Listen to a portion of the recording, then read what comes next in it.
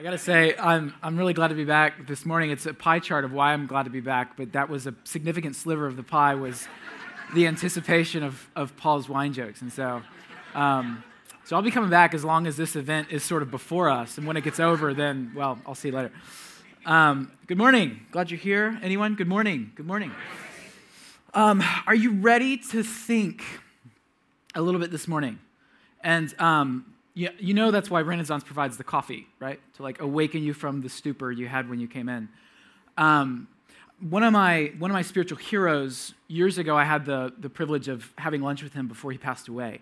He was a prolific author, philosophy professor at the University of Southern California, and a Sunday school teacher.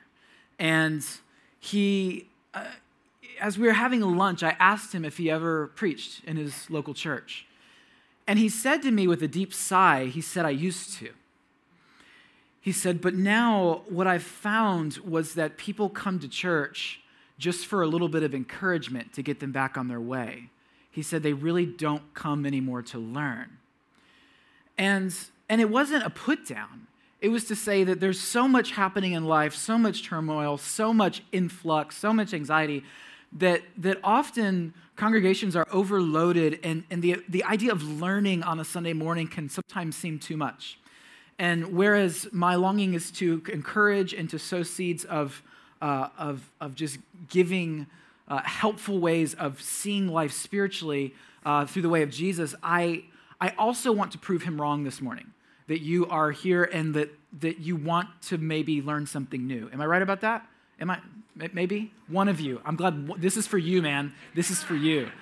That being said, let's learn a little bit this morning, because the fruit of the Spirit is love and joy and peace. We've been in this series about the fruit of the Spirit, what comes out of a life that is immersed in God, right? What's the fruit of a life that positions itself to be nourished?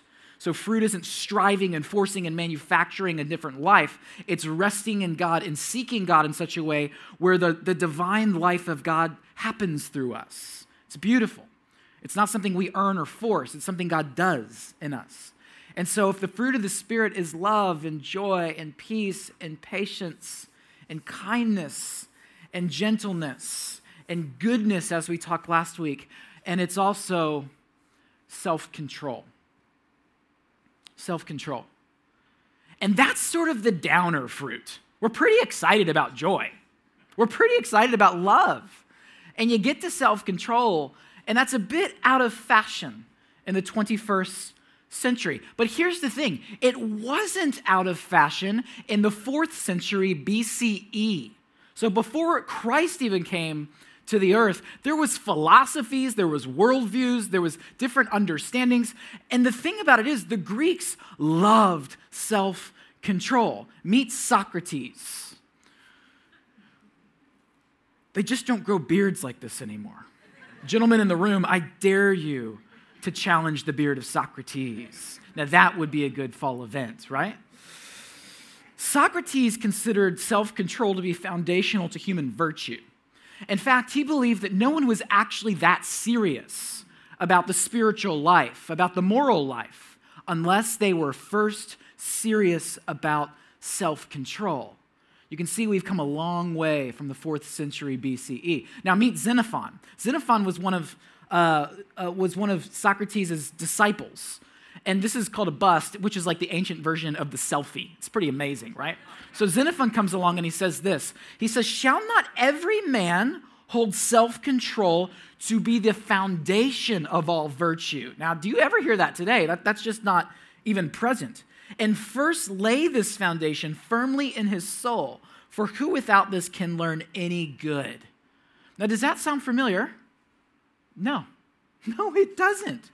Because it sounds nothing like the 21st century that we live in.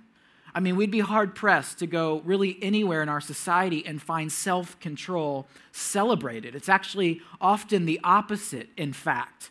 And to understand self-control, I'm curious of how we got to this place. If that's how it was in the 4th century BCE, what has happened in human history that's led us to a place where self-control is a bit of a laugher. It's a bit of a downer at the water cooler. No one really wants to talk about this topic, and yet Paul says it's actually really integral to being part of what it means to follow God, that this is part of the divine attribute of what it means to become like God. So I'm interested in 3 questions this morning, and we'll move through them briefly. The first is this: where have we been? What has historically created the society that we experience today? Right? I think it's important that we understand that we're not sort of made in a vacuum. Culture isn't made in a vacuum. Society isn't made in a vacuum. It's contingent on the things that came before it that led us to this moment. So where have we been? How can we begin to understand this better? The second question is, where are we now? And the third question is, where is all of this going? So let's begin with where we've been. And I want to take you back to the Enlightenment, because to understand self-control in our time, we don't need to go back to the 4th century BCE. We need to go back a couple hundred years to the 17th century, and it begins with the Enlightenment. Now, the Enlightenment was this. It was simply a new basis for truth. And here was the desire of enlightenment. Are you with me here? Here we go. We're learning this morning. The desire for enlightenment was optimism, was progress, was knowledge. In other words, at this time, people were sick and tired of being stuck in what we know as the Dark Ages or the Middle Ages. They wanted something new. They had seen generation after generation come and get stuck in culture, get stuck in authority, and they wanted to find a new basis for truth. Now, 2 ingredients went into the Enlightenment. Here we go. We're learning this morning. We have enlightenment at the top. The first one is this. We have rationalism.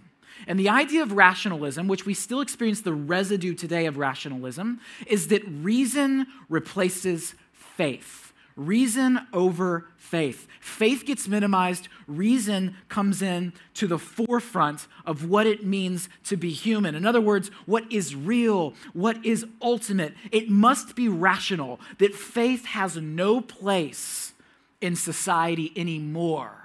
That what is real and ultimate, we can't leave to faith. We have to be rational about it. Now, when we talk about reason, we need to think about Descartes. Or as I said in middle school, Descartes.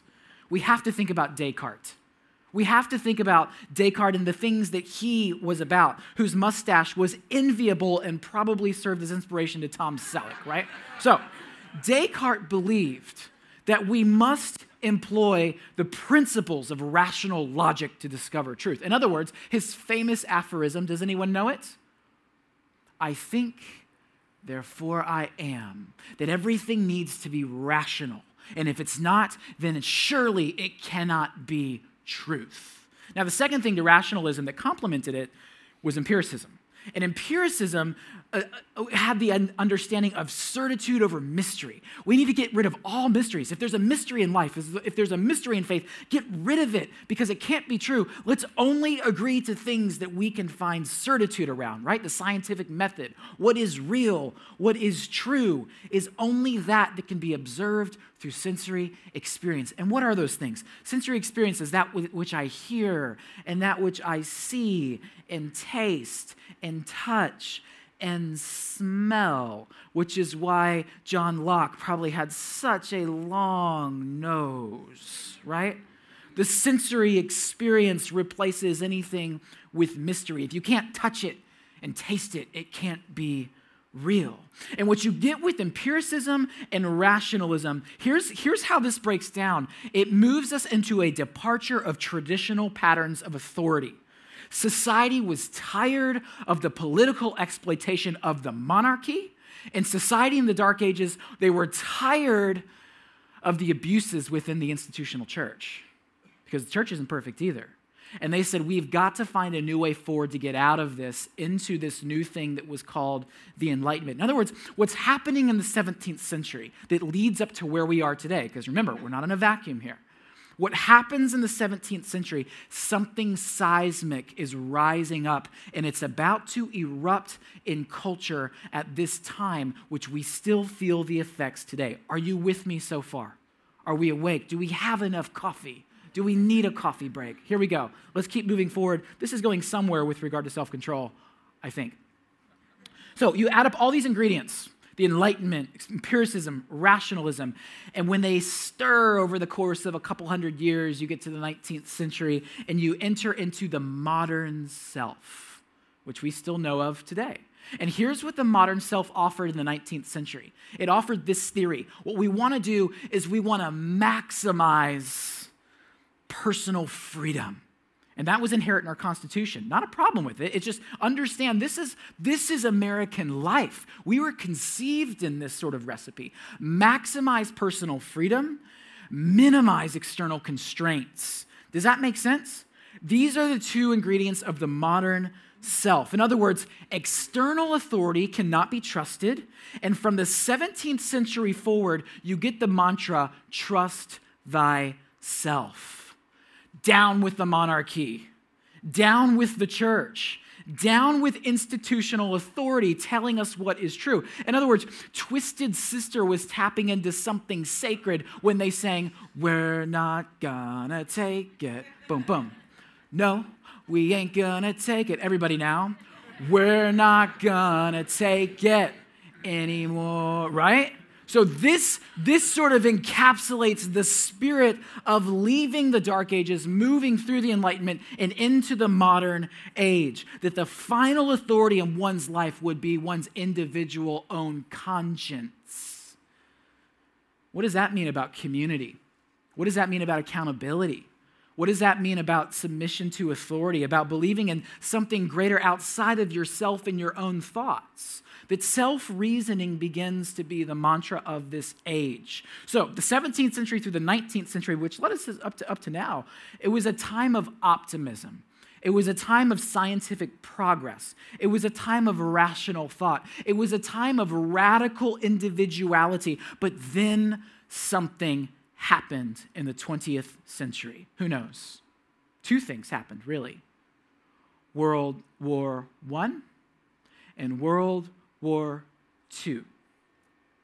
Up until that time, the belief in all this optimism about human potential, it was that given enough time, we're on this massive move for progress, and if we can just continue to scale this, we will eventually reach a utopian society. And all of that goes up in flames with World War I and II, and it eventually leads us to where we are, which is late modernity, or as some would call post-modernity. And this is a worldview. What we are immersed in is this worldview. We have retained this radical individualism, but we have rejected this sort of modern age optimism. And what you get is individualism and cynicism. That is the world in which we are constantly steeped in. We're cynical that the world is going somewhere as a grand story toward progress, or toward, as the Christians would call, the kingdom of God is how we see that. It's not toward social, societal progress on our own. It's toward God moving through creation, moving us into the kingdom. We're cynical about those things in society today, but we're very much into autonomy. We're very much into individuality. Individualism is king in our time. That postmodernity grew weary. We grew weary of objective, scientific, rational ways of life. And so what we seek now today is subjective experience. We seek emotive encounter, and we seek intuitive relativism. If it's right for me, then it must be true. And what's right for you must be true as long as we don't interfere with one another. That's sort of what we have received in our time. In other words, there's nothing that is in a vacuum. Everything is in connection to what has come before us. In a nutshell, the average Instagram feed kind of sums up the world that we're in right now, right? The world of the selfie, the world of excess, the world of experience, all the time. And what we have here is a society driven by the pursuit of things like this. And these aren't all wrong, so don't see these as me throwing stones. But what you see is a society driven by personal rights, by perpetual consumption, by the development of a constructed identity. In other words, and that's directly opposed to the Christian stance, that our stance is that Christ has made identity happen for us through grace, through the cross, and we receive identity. We don't construct it through our jobs and through our success and through all those things. All those things are well and fine, but our identities are in Christ. But our society would say you are what you make of yourself. The innovation of more technology, efficient technology, the incessant search for intense experience, endless choices for consumers, loss of shared experiences, transient relationships, plurality of approaches to sexual expression and gender, increasingly two-tiered economy with many dead-end jobs, privatized spirituality, rampant racism, feelings of anger or resentment because someone has left us with a mess. These are what demographic studies are finding that I pulled from the 1990s. In other words, we're continuing this trail, and I think it's only increased in the last 20 years. Now, why does this matter? Why would I even bother to take you through a history of where we are and how we've got here? Because when Paul comes along in Galatians 5, he calls us to cultivate this fruit of the Spirit called self-control. And what I want you to see is that self-control is in drastic opposition to where our society is headed. There's nothing about this fruit of the Spirit that is in sort of congruence with where society has been going for the last 400 years. The wheels have been coming off the bus with this fruit for a long, long time. And in our time, when our individual's personal conscience is the final authority to what is and isn't true, self-control isn't just rare, it's almost extinct. And what happens is it means that the postmodern understanding of what we have been given in our time of what is true, what it wants to do is divide your life into self-contained, disintegrated moments of existence that don't necessarily integrate toward a grand story that God is doing. In fact, God may not even exist in our cultural milieu. But the idea of saying that God has the whole world and is leading it somewhere toward renewal is laughable to postmodernity, which would say, just live your life and do what you want to do. You have a work life, you have a home life, you have a family life, you have a hobby life, you have all these lives, and they don't necessarily intersect, and none of them are really like necessarily going anywhere cohesively. They just are. So enjoy life and get back to business as usual. And that's sort of what we have bought in our time. And it means this, that whatever you desire in any given moment, if it feels right, it's probably true. That's what we've inherited. And in that world, who needs self-control? In other words, we've come a long, long way since Socrates. You know, just before you get to this text in Galatians 5, one of the things I said last week that might be helpful is to read the book of Galatians in one sitting. It takes no more than 30 minutes. It's only 6 little small chapters, this letter. And right before you get to Paul saying, this is the fruit of the Spirit, he goes through this list saying, this is not the fruit of the Spirit. In other words, this is in violation to what God wants to do in you. And here's the list. Here's what he says right before the fruit of the Spirit. Not my words. These are Paul's words. He says, things that go against the kingdom of God in your life, the way that Jesus has called you to human flourishing.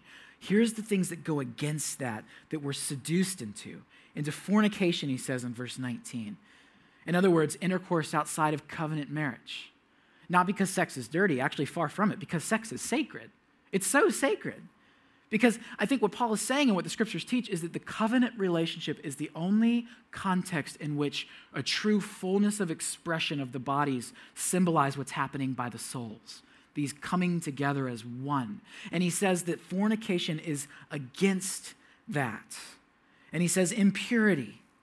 And he says licentiousness, which means a lack of self-restraint. Now, I think it's fascinating that the first things he lists here are sexual sins because they're pervasive in these sorts of cultures, in ancient Rome and in our society today in the Western context.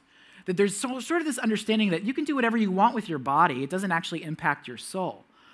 But we sort of intuitively know that it actually leads to brokenness. It leads to people feeling fractured and insecure. And I think it's interesting that he deals with sexual sin first. In other words, sexuality is a really big deal.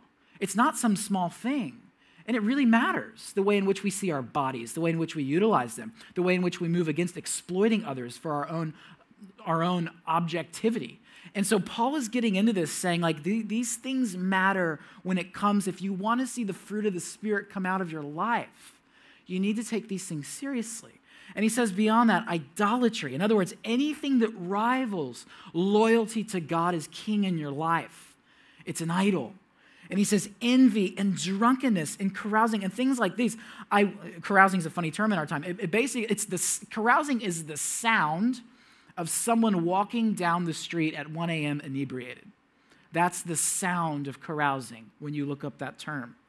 He says, I'm warning you, as I warned you before, those who do such things will not inherit the kingdom of God. Well, why? Because they're not putting themselves in a position where the kingdom of God actually comes through their life. They're living life in such a way that is resistant to that. So why should they expect the kingdom of life to come through their life?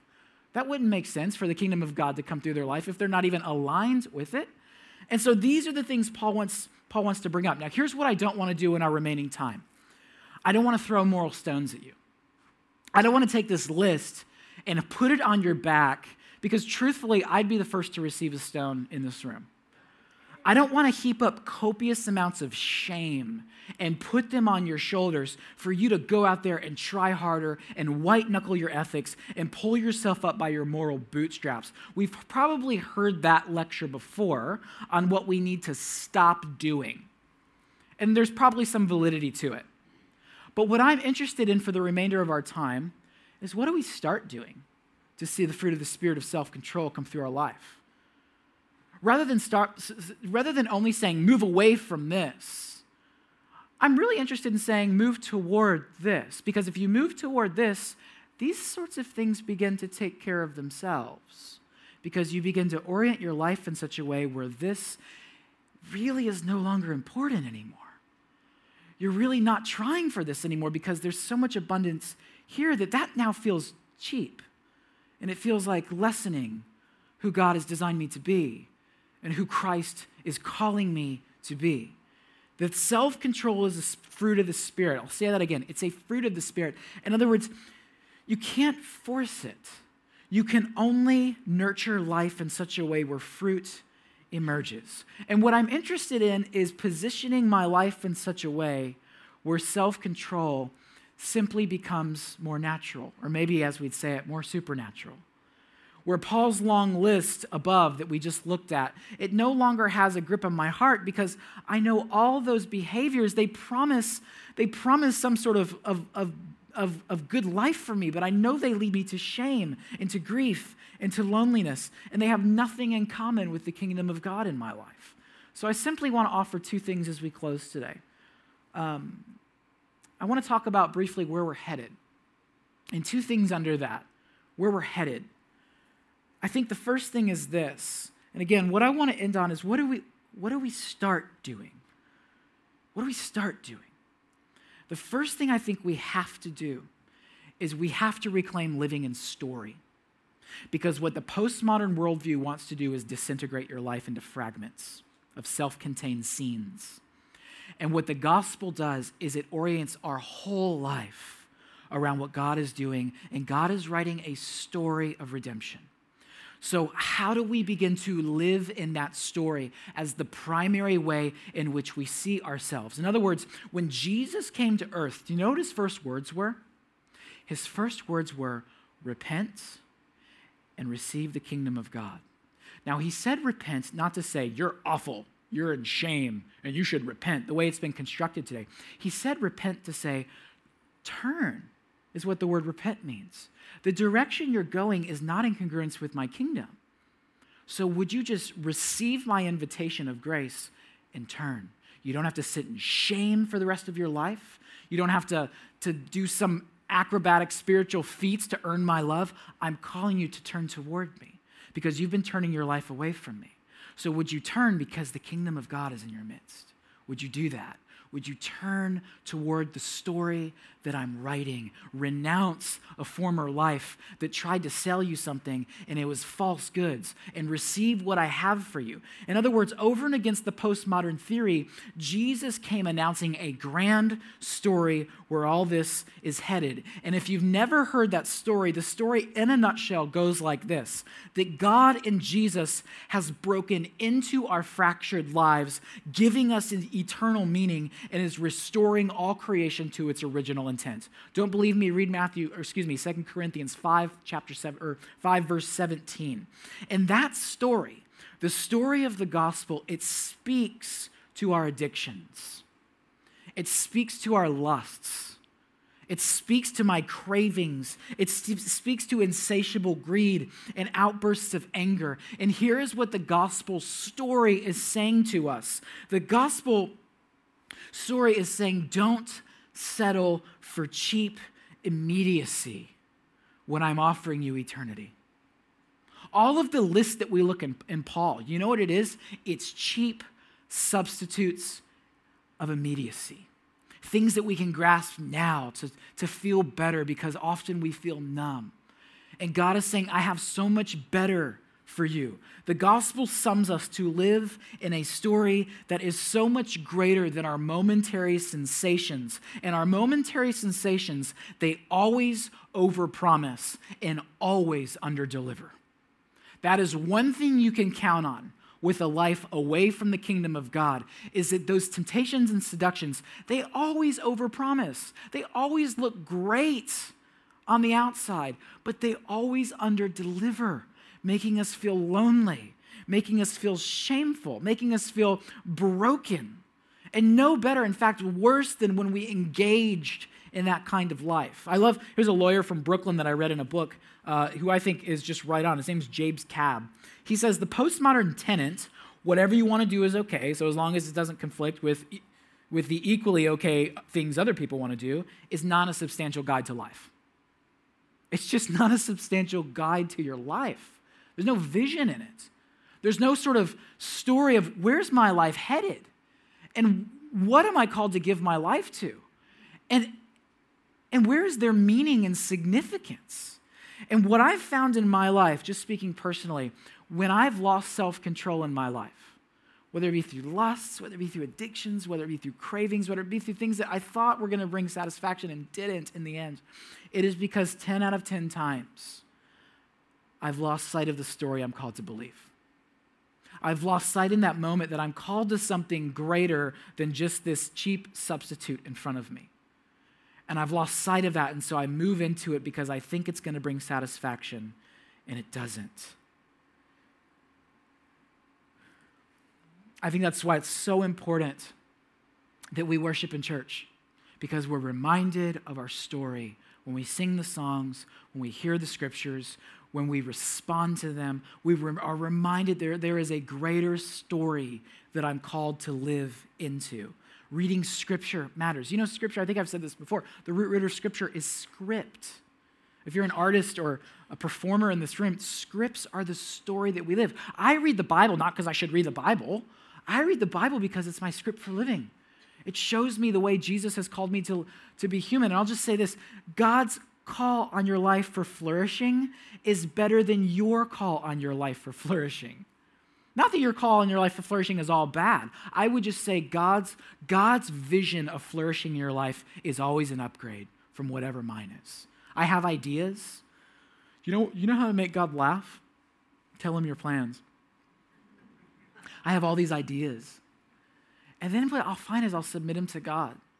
And God will blow my mind with such a greater vision and imagination and breakthrough that I wouldn't have even conceived of through my own thoughts, as good as they may be. And what I find is that I lose sight of that story.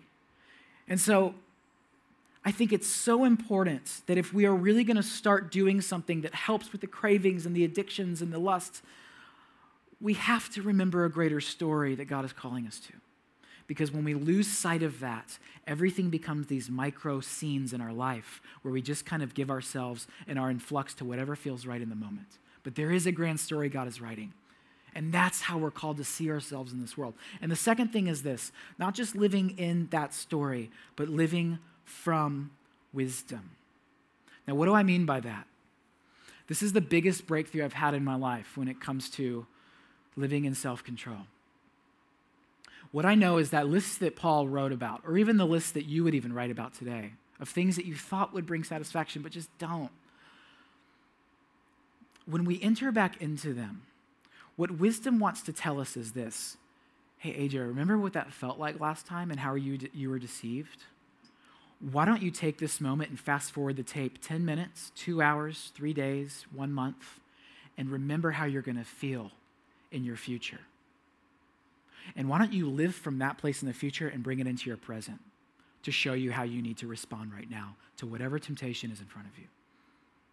I find this connects so much with men because we're so often seduced by, and we're so given, and women aren't too. I don't mean, in no way am I trying to be like gender specific and sexist in any way. Men are just like more prone to sensory experience in a lot of ways. Not in every way, but sometimes we're just so easily given to sensory experience. And thinking about, I don't want the shame that's going to come with X or Y or Z 2 days from now. I know what that feels like. I need to live from wisdom. I need to see in my head, this is how this is going to play out. I always think it's going to be different, but it's never different. It's always the same. So what if I lived from that future sense and brought that into my present? And then I walked in that way. And I lived in that way. There are these moments where you're about to do something and you get this sort of debate in your minds like, whoa. You know where that leads. You know what that's going to lead to. This sort of conversation that happens. And let me just say what that is, because there's a word for it. I think it's revelation. I think it's the Spirit of the living God whispering truth over your life, saying, I'm not going to force your hand, but I'm going to whisper to you, there's a better way. This isn't it. We've been down this road before. You remember where it goes. I have something for you. Walk in it. Receive something better. Not because I want to oppress you or dominate you, but because I want to lead you into flourishing. Just know that this isn't what you really want.